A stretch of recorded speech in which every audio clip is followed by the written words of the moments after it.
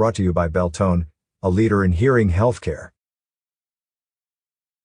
Standing on stage at the Scripps National Spelling Bee, Prescott's sixth grader Aaliyah Alpert was the picture of composure.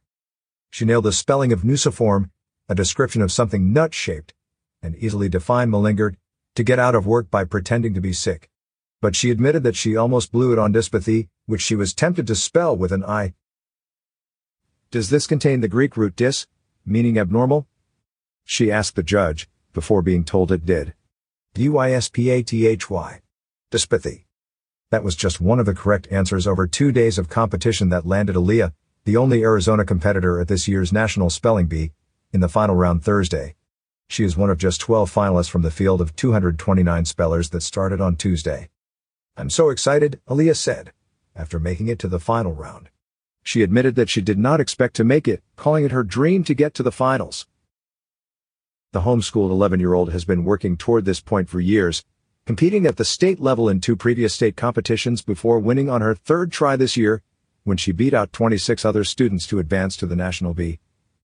Since winning the state competition in March, Aaliyah said she has spent 3 hours a day with her dad, poring over the list of 4,000 words, from which words for 2 of the first 3 rounds were chosen. "I am definitely pretty nervous, but I am pretty confident that I can at least spell the first 2, because they are on the list," she said before Tuesday's competition. "The 3rd word I am more nervous about." This year's Bee, the first in person since the pandemic, was a smaller affair than normal.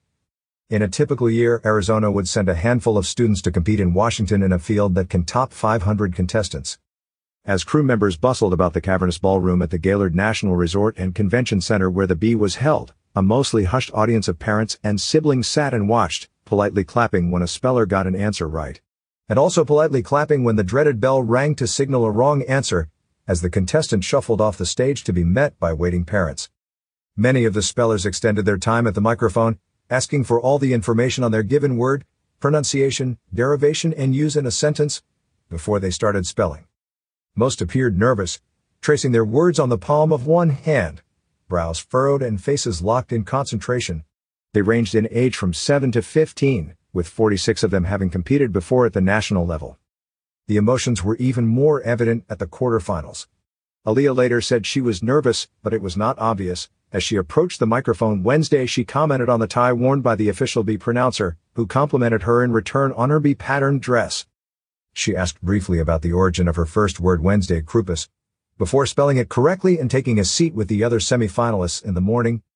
Michael Perry, a spokesman for the E.W. Scripps company that sponsors the Bee, said spellers are typically split between those who are confident and those who appear sick to their stomach, and Aaliyah has appeared very confident.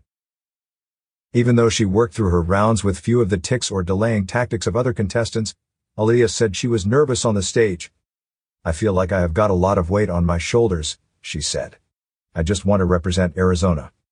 The state's only national winner was in 1953, when Elizabeth Hess correctly spelled soubrette. Despite the competitive nature of the event, the overall vibe was one of encouragement.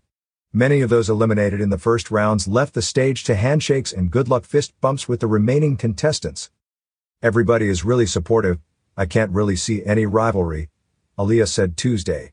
"I am sure there is, but no one is being mean about it." Aaliyah was joined by her parents, Brenda and Mark Alpert, and twin brother, Jacob.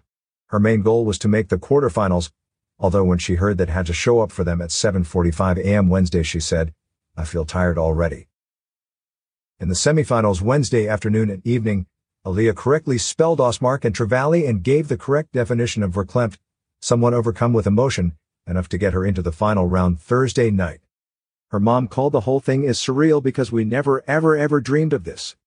"We were shooting for semifinals," Brenda Alpert said. "There was definitely an element of luck." Aaliyah said she expected to get out in the semifinals and was almost thrown by Trevally, repeatedly thinking of the wrong spellings before getting it right. Even though the finals are her dream, she knows it will be a challenge because the words in the finals are really hard. But, again, she did not appear too stressed.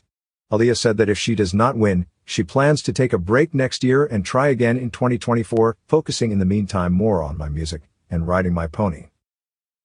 Brenda Alpert said Aaliyah has already achieved her goal. "No matter what happens here, she can come home happy," she said. Catch up with more local news stories on signalsaz.com.